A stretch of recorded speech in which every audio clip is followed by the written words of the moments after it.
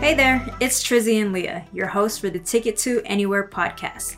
We created this travel podcast for you, who's just as obsessed with exploring the globe as we are. We each travel a different way and even have different work schedules. But every episode, we aim to widen your worldview, inspire you to consider a destination near or far, or learn from others. With us, you can adventure from anywhere. Keep in touch with us on social media at Ticket2 Anywhere Podcast.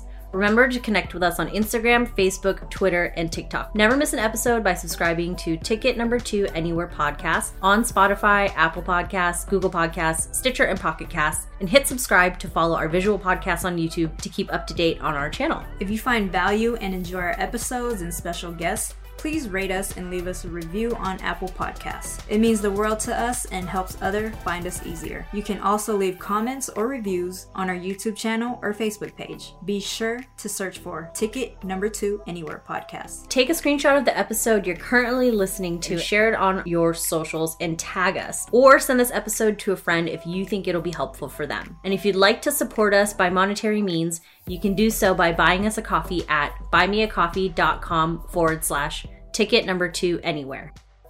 Hey, it's Leah and Trizzy, your host for the Ticket to Anywhere podcast. We are two voices, two views, and two ways to adventure anywhere. We've been blessed to have such a strong foundation of family and friends to help us become the women we are today.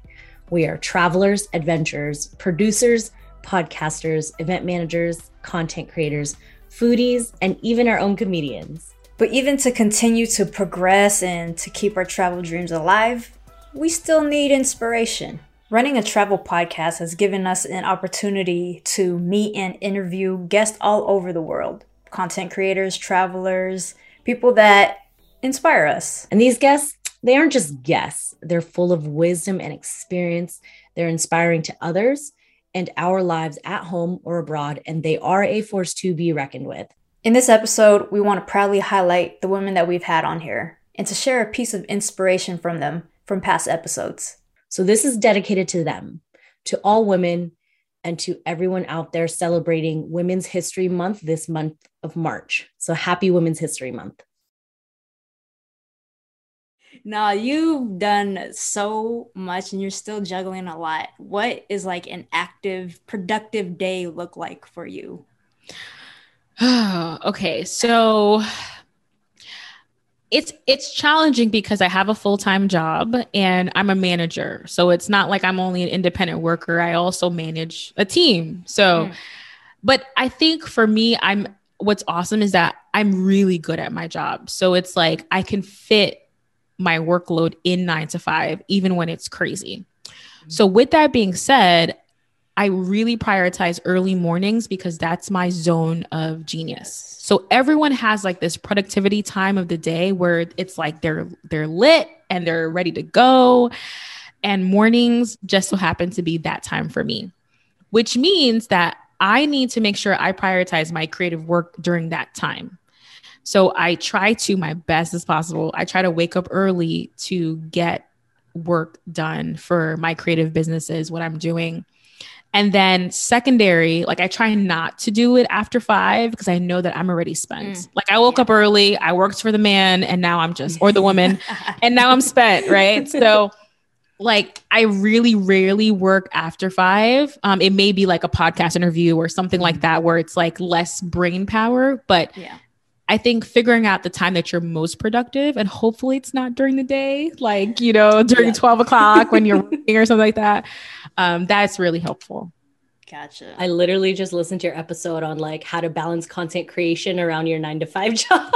Yes. Because that's like what both Trizzy and I are doing. That's what you're doing. So you're teaching us how to do that. You know, I'm always looking for tips on how to be better. That was Danielle Desir, CEO and founder of The Thought Card. She's now working full-time on her babies, The Thought Card, and welcoming her first child. So congrats on both. Making that leap away from a full-time job to focus on your own business, content, or brand can be confusing, scary, and intimidating. But Christine Lozada, a badass drone pilot, content creator, and now podcast host of Badassery Podcast, encourages you to find your purpose as the first step in what you are creating. So I want to ask this question because a lot of people, I mean, pandemic or not, tell us about the prep from that transition from corporate life world to full-time content creator and traveler. Because that's, you know, for our audience, that's a big thing. That's a big deal. Yeah. And that's a really good question. And ultimately what it came down to, and this is a challenge I see with a lot of content creators out there, is they're simply making content, but they might not know why. And simply looking for followers and more people to follow you is not a good reason for that. And so even though I don't know yet what the business of being a travel creator is for me, there's lots of different paths. I know at my core what my purpose is behind that. And that's helping people to live these bigger amplified lives where they feel more alive by doing things like travel. And then my job within that is to help make travelers travel smarter, better, easier with the content that I'm putting out. And when I keep that at the forefront of everything that I do, it makes it really easy to figure out like what I want to be saying, what kind of content I want to be creating, because it's the questions that I asked, you know, before I sat down at my computer looking stuff up before all of my trips. And so I guess in the transition between the corporate world and content creating, the two things I would say is one, be so solid in why you want to do that in the first place. And the other thing is, while I do bring some of my marketing skills over from the corporate world and things that I do, at the same time, I have spent more time unlearning what I learned in the corporate world. Mm-hmm. Because who you are in the corporate world and the way you act is oftentimes kind of like a robot and is not really a fun thing for a lot of people to be consuming on places like Instagram, right? Like you want to keep it way more real. You want to be more yourself. You want to be more casual, but you also want to be really helpful. So unlearning the corporate world and then being solid in what type of content I'm creating are like the two things that have really helped me to make that transition from the corporate world to being a content creator. Finding your purpose is always key, whether you're going full-time on your own or balancing a 9-to-5 job with the side of content creation. Denise Castaneda has been working full-time and creating travel content on the side as part of her life as an expat in London for the past 5 years. And I definitely, you know, have to work with a budget being a millennial and also living in a very expensive city. It's not cheap to live in London. So for me to be able to kind of fit that in. And I was pretty lucky before I moved over here because I traveled quite a bit for work. So a lot of times if I was anywhere new, I would try to tag in an extra day just to even explore like a city. So if I went to Chicago for a training, I would tag an extra day or two just to explore and see stuff over there. When I was going to Vancouver for work, I actually have a godmother who lives over there. So I stayed with her for a weekend before I had to go up to a random mining site for work. So it's just one of those things of like, I think kind of that sense of like being a bit savvy on how I, you know, save for miles, use kind of, you know, smartly use credit cards to kind of, and hacking and that to kind of make travel affordable for me allows me then to have a lot more nicer experiences in other areas. So I definitely try to find a balance within that. Yes. That's good. Life is all about balance. No, that's exactly what people are looking for. You know, they want to compare to others and be like, how am I doing this? How is Denise doing this? You know? Yeah. The Justination is also an expat living in China. She taught English in Colombia first, then made her way to Chongqing in China. Although she was hoping to hit up all the countries in Asia, with the pandemic, she has only been able to explore and travel within China. If you follow her Instagram and YouTube channel, you'll agree that her domestic travels does not disappoint. Went back to the States and applied for my visa to come to China while I was teaching online. So that took quite some time, even before COVID. Like getting a Chinese visa was just a very intricate, long, detailed process. So I thought I'd be in the States for 3 months in between, and it turned into 8 months.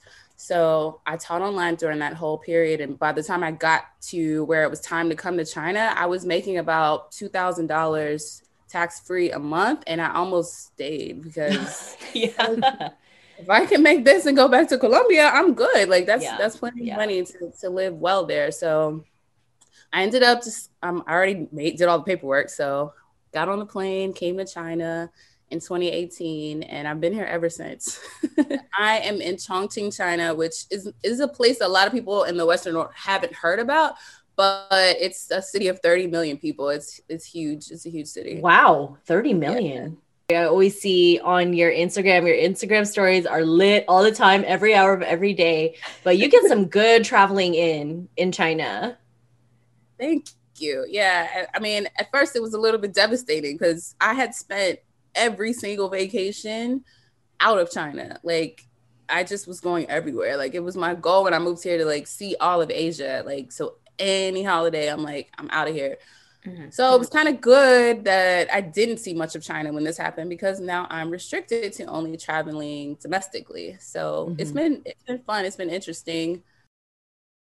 No matter where you are, what you're doing, or who you're with, just thank your body for the ability to be there, doing whatever that you're doing, seeing whatever that you're seeing with whoever you're with or not with.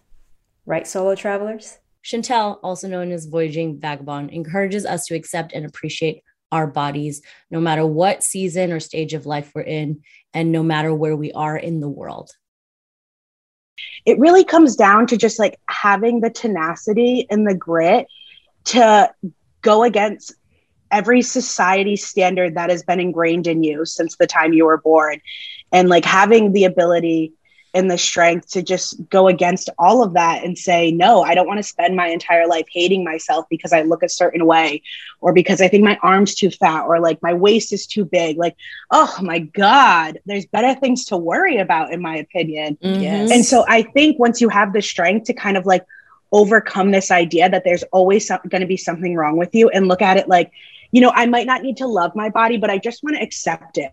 And I just want to stop speaking terribly to myself internally and saying that like all of these things are awful about me. And I think once you do that, then like anybody can gain confidence in themselves if you're just willing to love yourself a little bit more. Yes. And I feel like it doesn't happen overnight. It has to be little by little. Like start with your pinky finger, you're awesome. You do a lot for me. Or like your thumb, because I don't think we can operate without our thumbs very well, right? We can't do the same things. We can't pick things up, right? So like sometimes it's like focus on what that body part can do for you. Yeah, so Annette Richmond, who runs Fat Girls Traveling, is a really good friend of mine.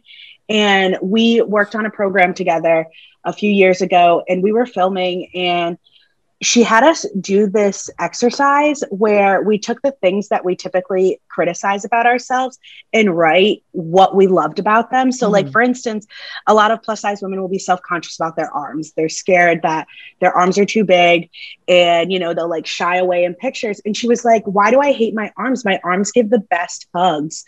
And like, that line still sticks with me to this day. Like, shout out to Annette. Like, that really, like, genuinely, like, and it's just changing the way that you talk to yourself, changing the way that you criticize. And rather than like criticizing, being like, you know, I instead of saying I hate my stomach, why don't you say like, I love my stomach for stretching and keeping up with the life that I'm living. And, you know, I'm thankful for my skin for being able to change and form to whatever I put it through. Like, your body's such an incredible thing, and it's not meant to be hated.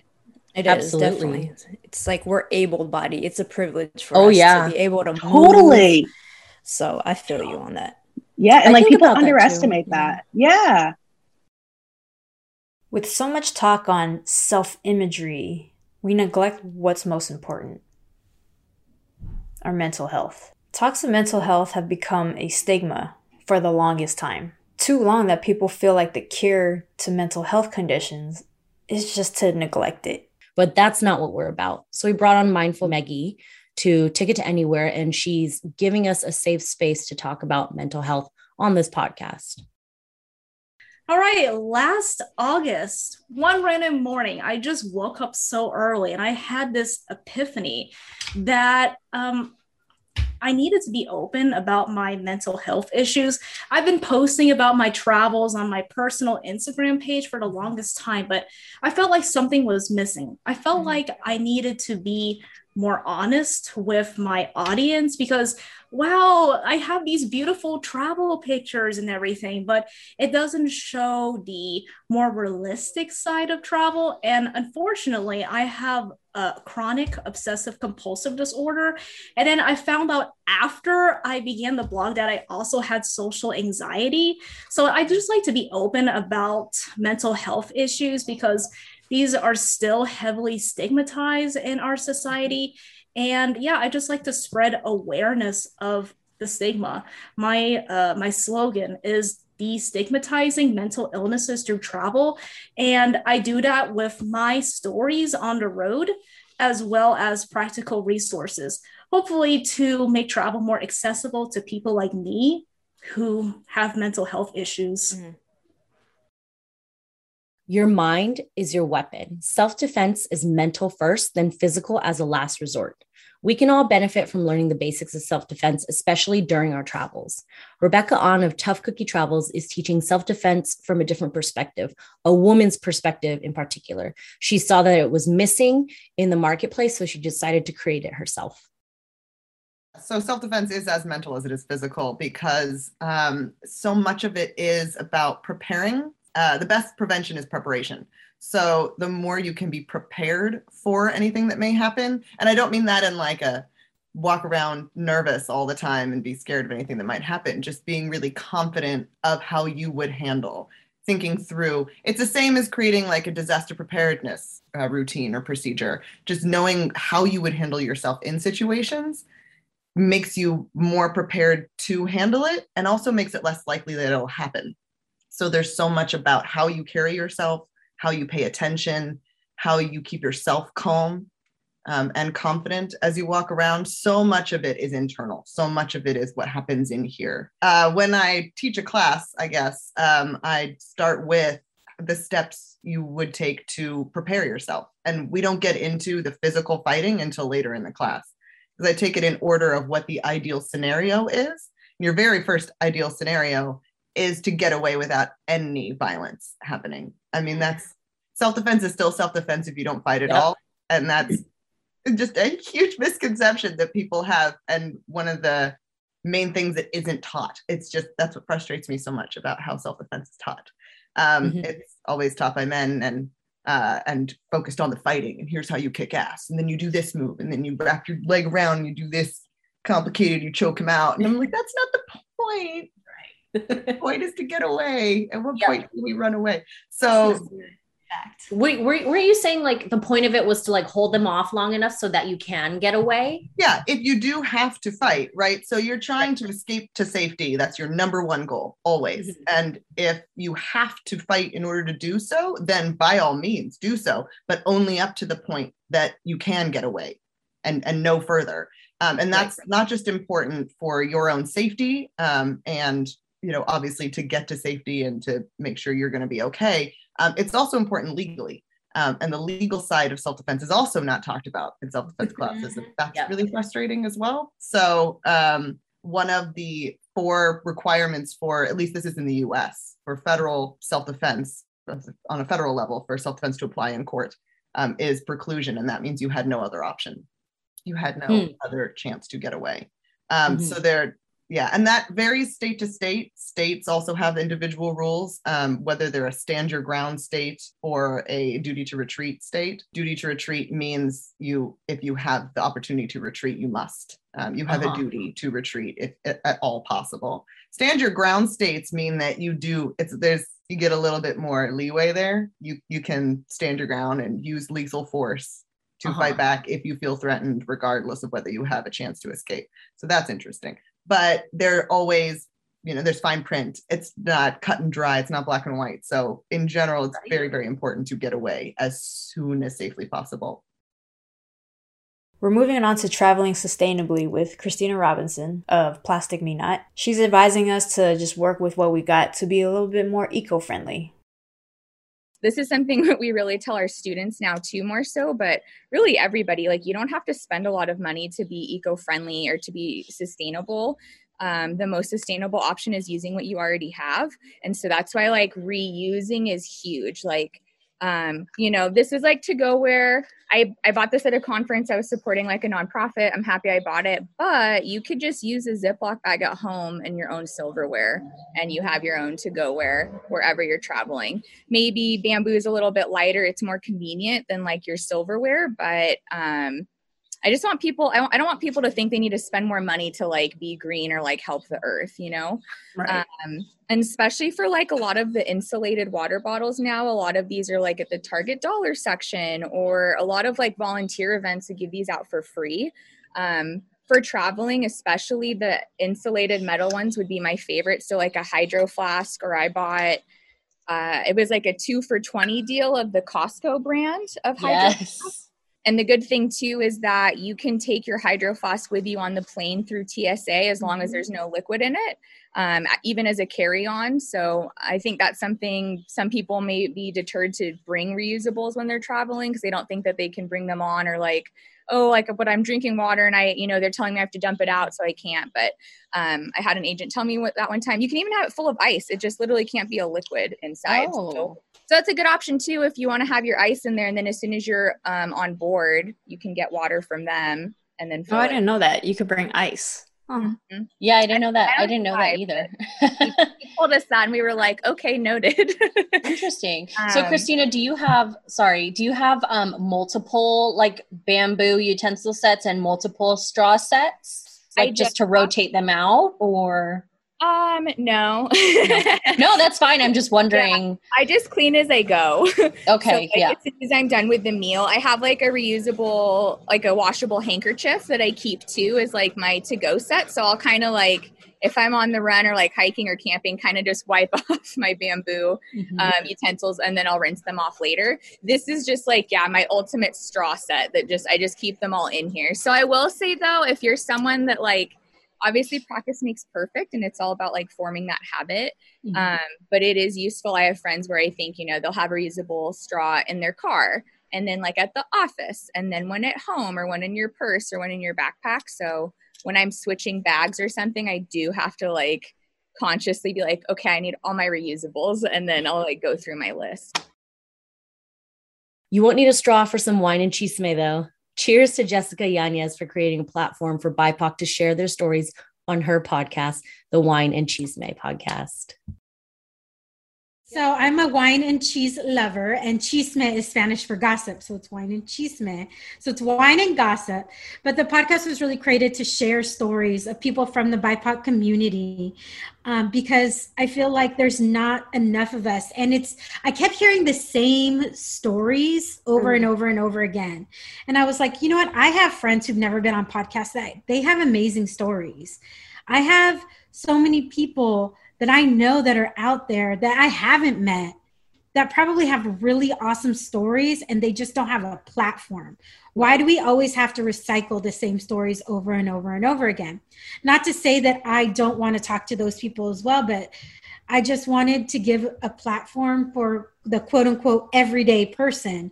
When you're surrounded by people who have really wonderful stories to tell and inspiring stories to tell, it makes it easier, because sometimes you get down on yourself. I'm sure you guys have experienced that. Like, is anybody listening? Does anybody care? Does anybody whatever? And then, right? And then I talk to somebody and I hear these stories, and I'm just like, man, if one person is inspired by this, then it's all worth it. Then the work is worth it. Then staying up late to edit is worth it. Because, you know, when you're a small podcast, an independent podcast like we are, it's, you know, I'm the host, I'm the producer, I'm the editor, I book the guests, I look for the sponsors, like I do everything just as you guys do.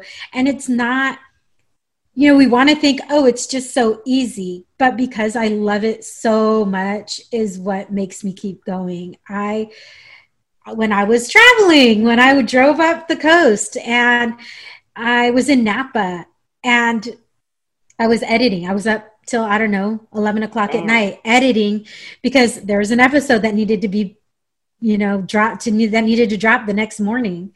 And because I love it so much, I don't mind doing it. From one podcast to another, Janine and Martha of the Oh My Travel podcast show stamina after years and years of podcasting and friendship, just like Trizzy and I. You guys are like 5 seasons in. That's crazy. And you average kind of like 20 episodes per season. So that's 100 episodes if I'm doing my math correctly. That is insane. So props to you guys. Congrats on that. So what have you guys learned about, sustaining a podcast throughout these 5 seasons? Oh my God, we've learned so much. I bet. We've learned how to kind of manage things, I guess. It took us a while to actually get into a routine, I think, with it. We've always had it so that, we're doing new episodes every Tuesday, while the season is going. But I mean, other than that, we didn't really have now we're like planning more. We're like thinking about strategically planning. Who are our guests? Who do we want? Martha will tell me who are your dream guests that you would want for this coming season. So a lot more planning, I think, is it's more for work now. I think before it was a very it was a way for me to just kind of be creative because I wasn't working and I was kind of going crazy just by myself. So I kind of used Janine as like my person to be like, put all my energy like into her. So I'm very happy that she agreed.